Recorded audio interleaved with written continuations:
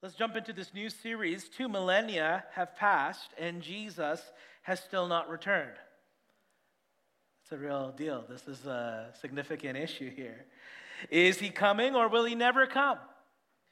The Apostle Paul's letter to the Thessalonian believers, it actually inspires us with great hope.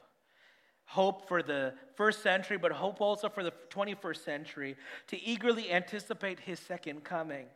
We might not know the day, we might not know the hour, but we know this for sure. We need to be ready. So over the next 8 weeks, we're going to delve right into 1st and 2nd Thessalonians for answers that will sustain us in the waiting. And this morning, I want to start with this series with a message that will introduce you to the church in Thessalonica. Scripture comes from 1 Thessalonians chapter 1, verses 4 to 10. And I want to invite you to stand in honor of the reading of God's word. 1 Thessalonians chapter 1, verses 4 to 10. The scripture is on the screen. Would you join together with me in one voice, and let's read this together. For we know, brothers and sisters, loved by God, that he has chosen you, because our gospel came to you not simply with words, but also with power, with the Holy Spirit and deep conviction. You know how we lived among you for your sake. You became imitators of us and of the Lord, for you welcomed the message in the midst of severe suffering with the joy given by the Holy Spirit. And so you became a model to all the believers in Macedonia and Achaia. The Lord's message rang out from you not only in Macedonia and Achaia.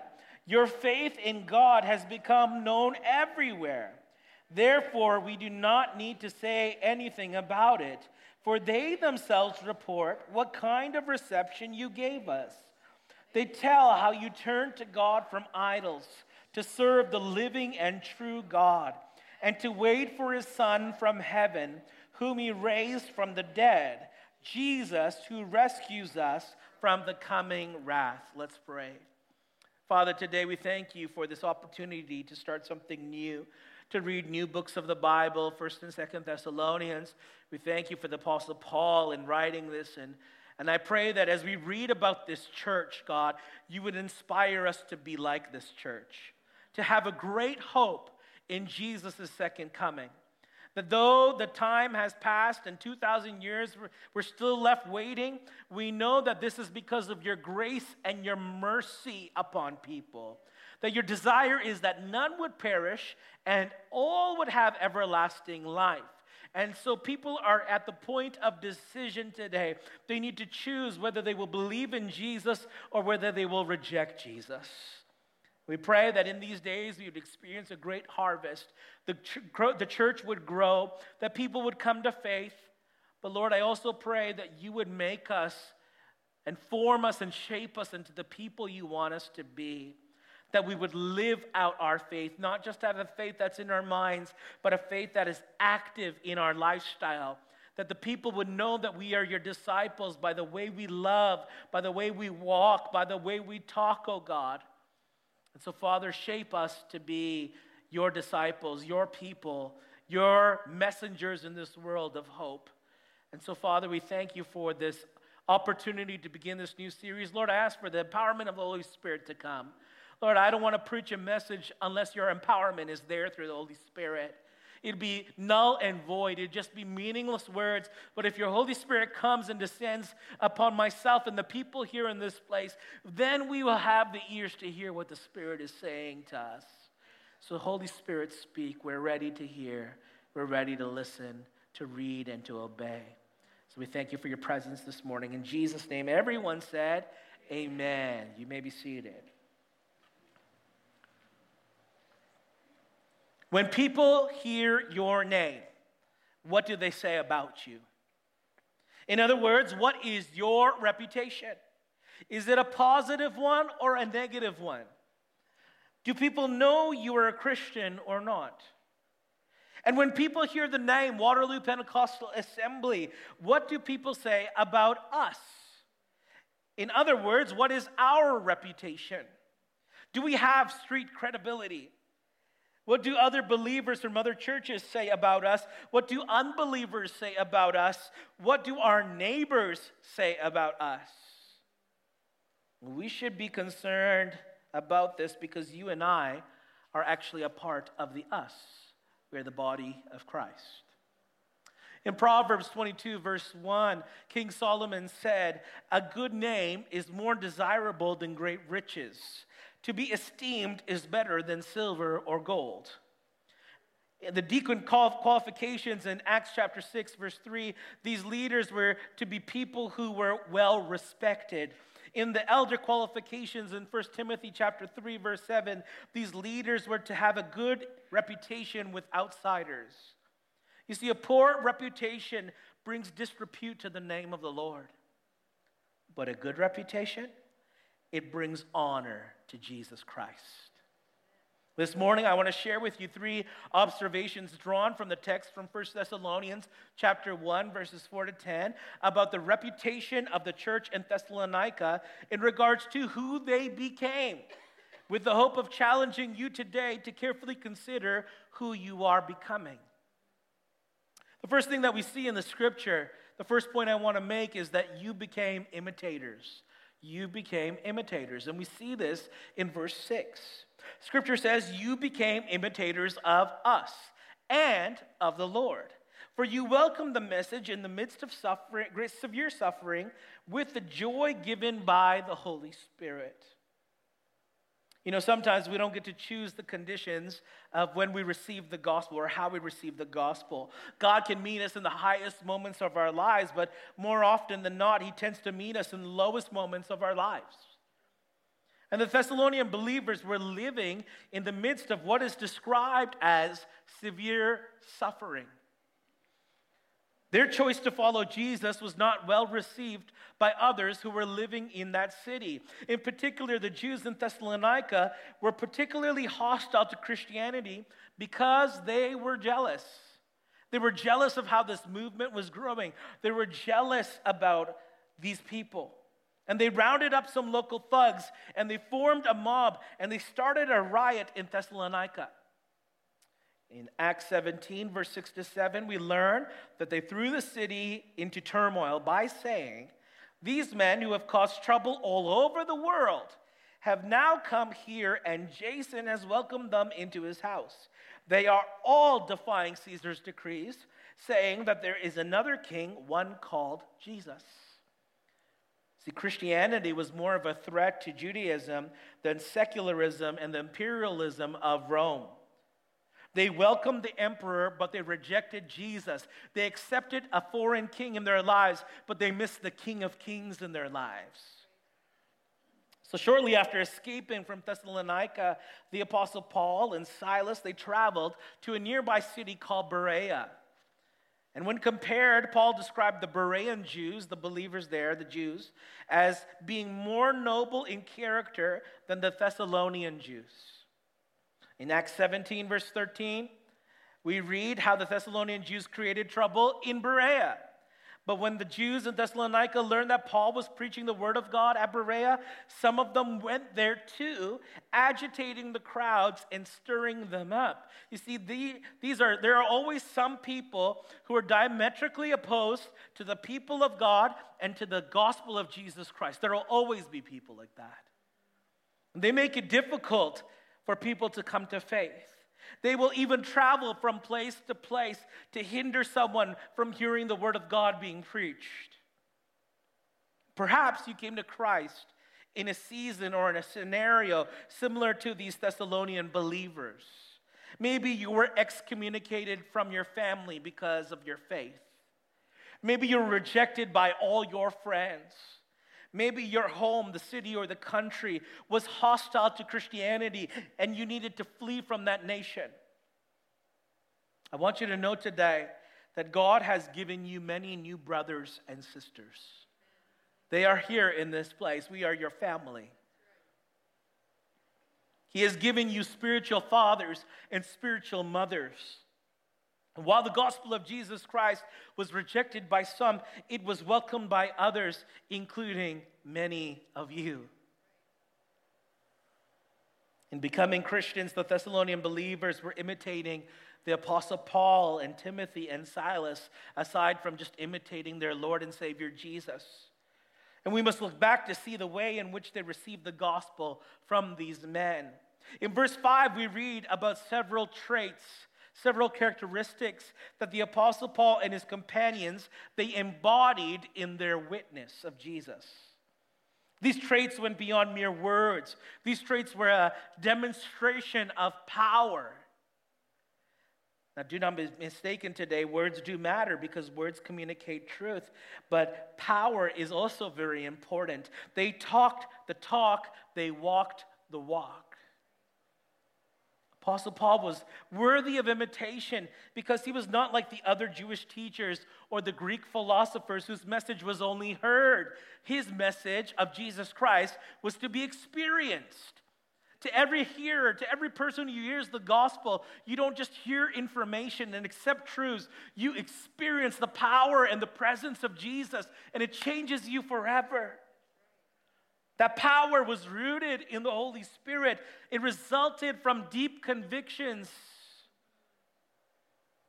So the same Holy Spirit that was at work in Paul's preaching, Paul's proclamation, is the same Holy Spirit who is at work in the Thessalonian believers in giving them new birth, making them a new creation in Jesus. Let me be clear today and say that the word imitation does not mean a fake or phony version.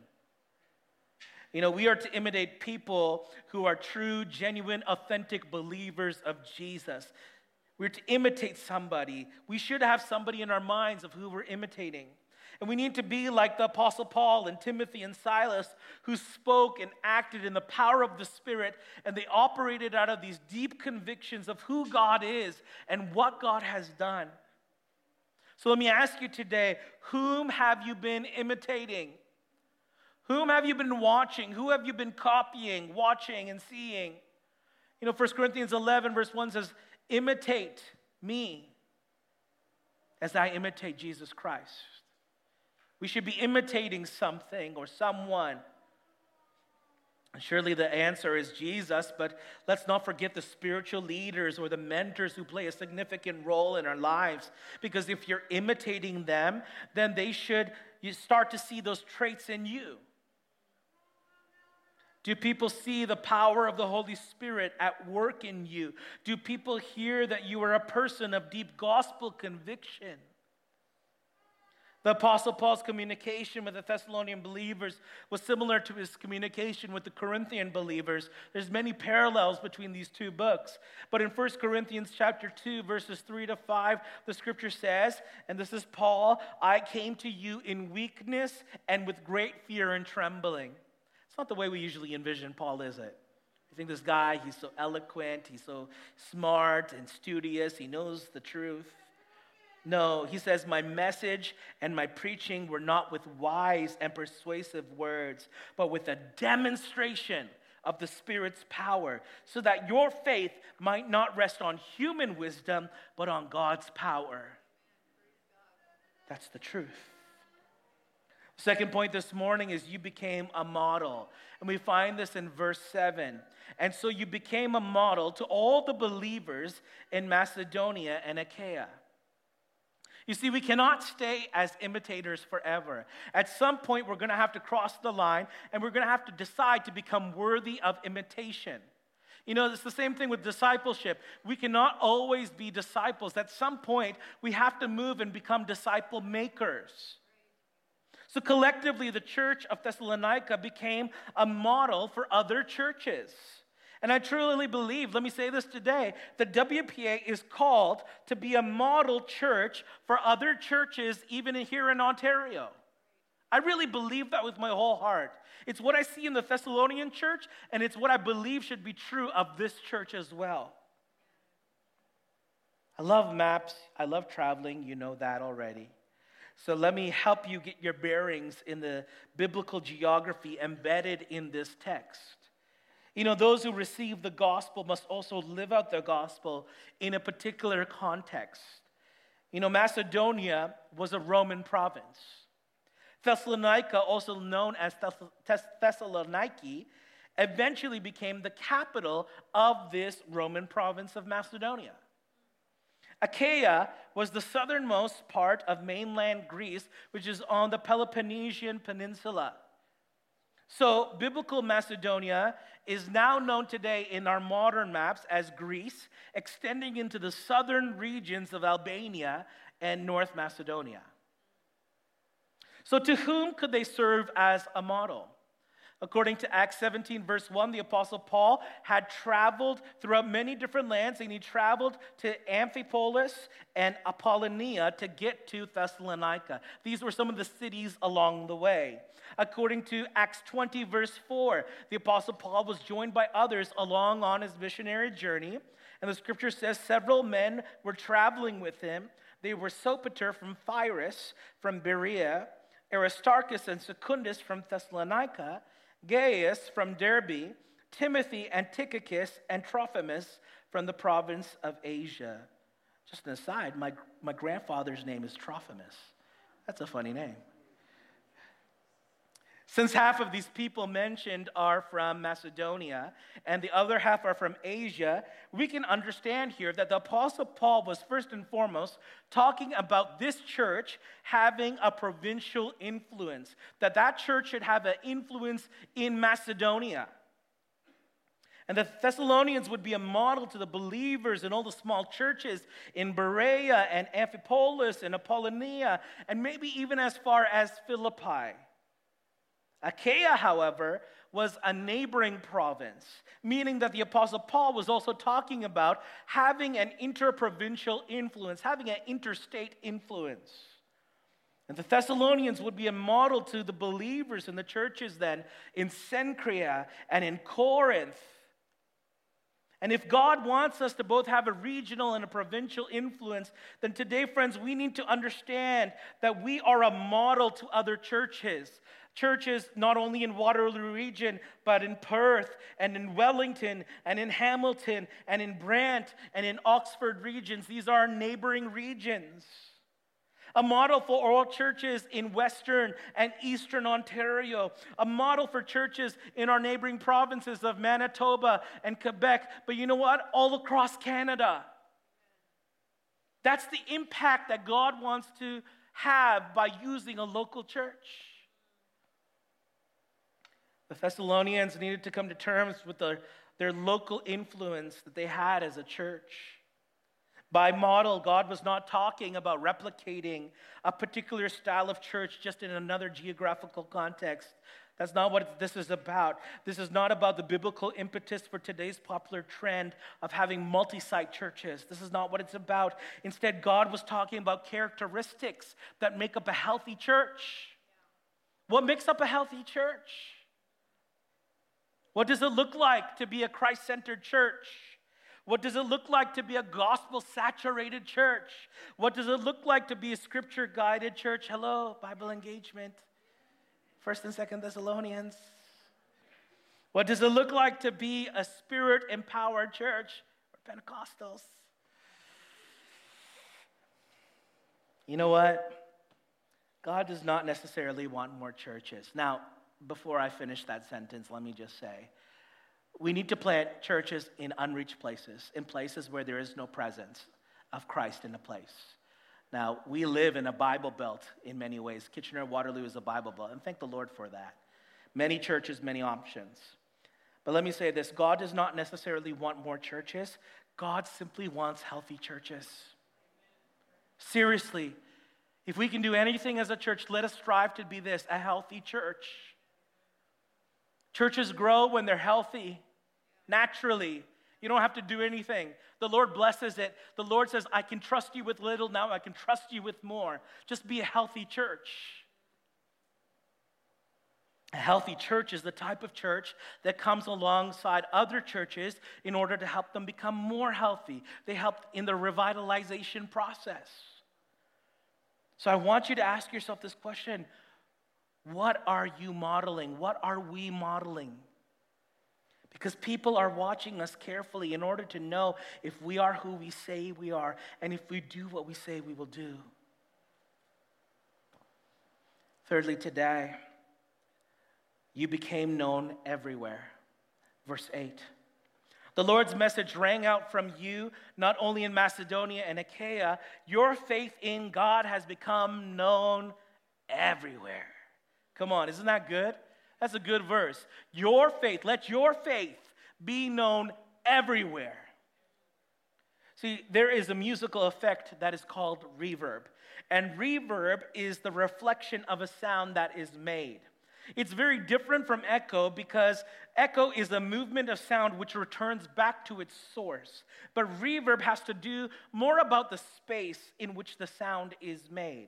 And some of you might have been inside an acoustically engineered setting like a church or a theater, and you often will hear people say, just clap your hand once, and you'll see the sound reverberating for more than 1 second.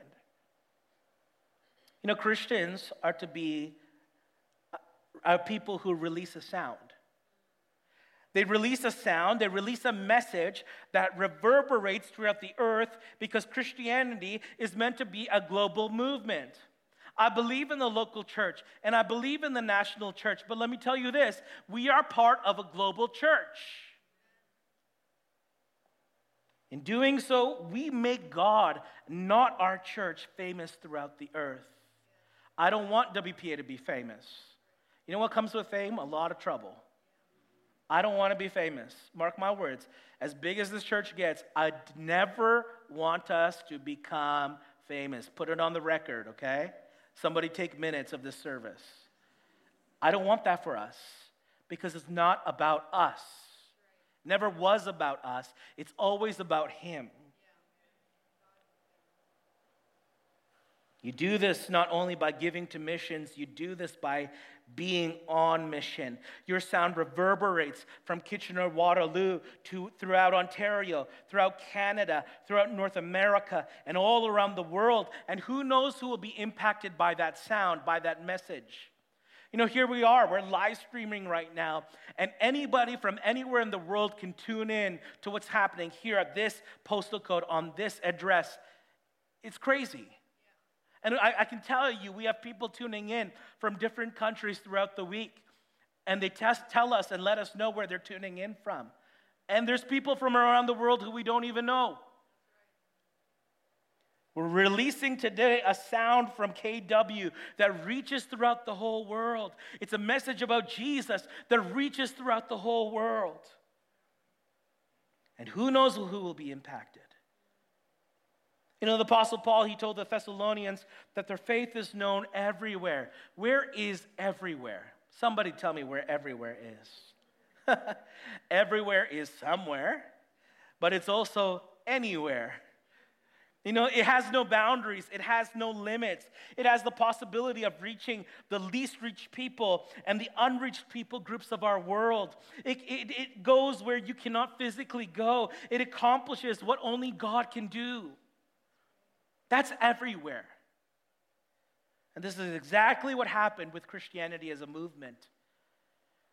That what started with Christ and his 12 disciples grew to 120 people gathered in the upper room, and then exponentially multiplied to multiple thousands in the book of Acts, and then to millions, and maybe over the course of history, billions of people over the face of the earth, over history. That is the reverb of the Christian faith. What exactly do we want people to know everywhere about us, about the Thessalonians? You know, there are two things in particular that the Apostle Paul had reported that others had heard about the Thessalonians. The first is this: the Thessalonian believers had turned to God from idols. You know, when somebody comes to faith in Jesus, that deserves to be heard all around the world. Seriously. Now, we say heaven rejoices. I'm sure heaven does. But do we rejoice?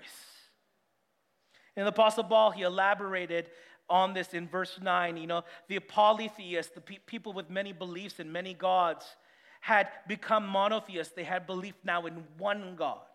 And what exactly have you turned from? What is your testimony? What religions have you turned from? Is it Islam or Hinduism or Buddhism or Sikhism? And it goes on and on and on. What spiritism have you turned from? Whether it be witchcraft or magic or ancestral worship, depending on where you come from. What unbelief have you turned from? Maybe you're agnostic. Maybe you're an atheist, but you've turned to believe in the living God. See, when people come to faith in Jesus, the world should hear about it. So may our sound be one that tells of our faith in Christ, that we turn from idols and we've turned to the living God. And the Thessalonian believers had faith in the second coming of Jesus as well. And the Apostle Paul elaborated on this in verse 10. And the Son of God is not finished working. Yes, his work on the cross, it's a finished work. It was complete. It did all that he intended to accomplish with it. But God is not done working. You know, the one who was crucified and resurrected and ascended will indeed come again. Do you believe that today? Okay, some of you, this is not good yet. We got to get, by the end of it, you'll get it. Okay? The Thessalonians were eagerly awaiting the second coming of Jesus. And it is because of his great mercy that today we can identify with them because we are still waiting for Jesus to come again.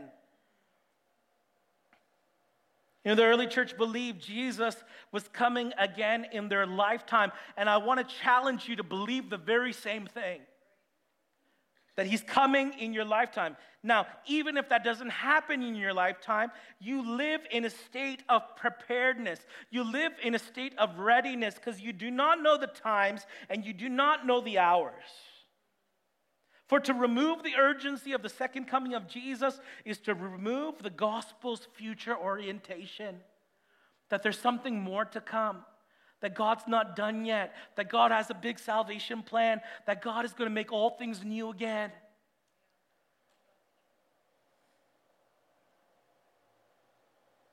The world should know that Christians anticipate the soon arrival of Jesus. This is a key tenet of our faith. And people might think we're crazy, and that's just okay. I don't care what people think. I want you to ask yourself this question: what is known about you everywhere? What is known about you everywhere? May our sound be one that tells of our hope in Jesus Christ, that he is coming again soon. And this is not just the Thessalonians' testimony. This is not just my testimony or your testimony. This is every believer's testimony. Every believer should believe that Jesus is coming again. Every believer should be able to say that I've turned from idols and I've turned to Jesus. See, our God has saved us from sin. And we'd like to stop there. That's often where our testimony ends. Our God has saved us from sin. Oh, thank you, Lord Jesus. Thank you so much. No. There's more than that. Our God has saved us from sin, and our God will save us from the coming wrath. It's promised. As we conclude today and the worship team returns, the final question I want to leave with you today to ponder is: how have you been sharing the gospel message? How well have you been doing in sharing the gospel with people? You know, if you're not imitating anyone, then Houston, we have a problem. You should be imitating somebody. You should aspire and really pursue having a stronger faith in Jesus. And you need somebody in your life to sharpen you, like iron sharpens iron. You should be imitating someone as they imitate Jesus. And if you're not modeling anything to anyone, then we have another problem. We should be modeling something to the world and to other churches today. And if you're not known anywhere, boy, we have a big problem. You know, instead of silence, choose to make a sound today. Choose to make a sound that will reverberate, not just in your neighborhood or your workplace or your school, but around the world. Because God wants to use a church to bring about his mission in this world. You know, a sound that will enable the gospel to reverberate across this land, because we all know Canada needs Jesus. Good Lord, Canada needs Jesus in this hour. The world needs Jesus. He is the hope of the world. And we know that to be true, but why should we hoard that hope to ourselves? We challenge you today, church family, to be like the Thessalonian church. This is a good church to emulate. They got a lot of things right. The church is not perfect. We all know that. But there's something about imitating the Thessalonians as they imitated Jesus. May we imitate Jesus. May other churches imitate us and imitate Jesus. Because Jesus is coming soon. Soon. I know that some of you don't believe that anymore. That's a key tenet of our faith. You got to get it back in your heart and in your system. You need to press a reset and allow all those central doctrines to just come back alive in you. Jesus is coming soon. Come on. Do you believe that today? Okay, we're getting better. Jesus is coming soon. Like you should wake up every day and think Jesus is coming soon. This should be a part of our conversations. That should be a part of the urgency of how we live our lives. Jesus is coming soon. That is why we're on mission today. That's why today matters. Jesus is coming soon. May we become imitators. May we become a model. And may our faith be known everywhere. Amen? Let's pray. Father, we thank you for your word.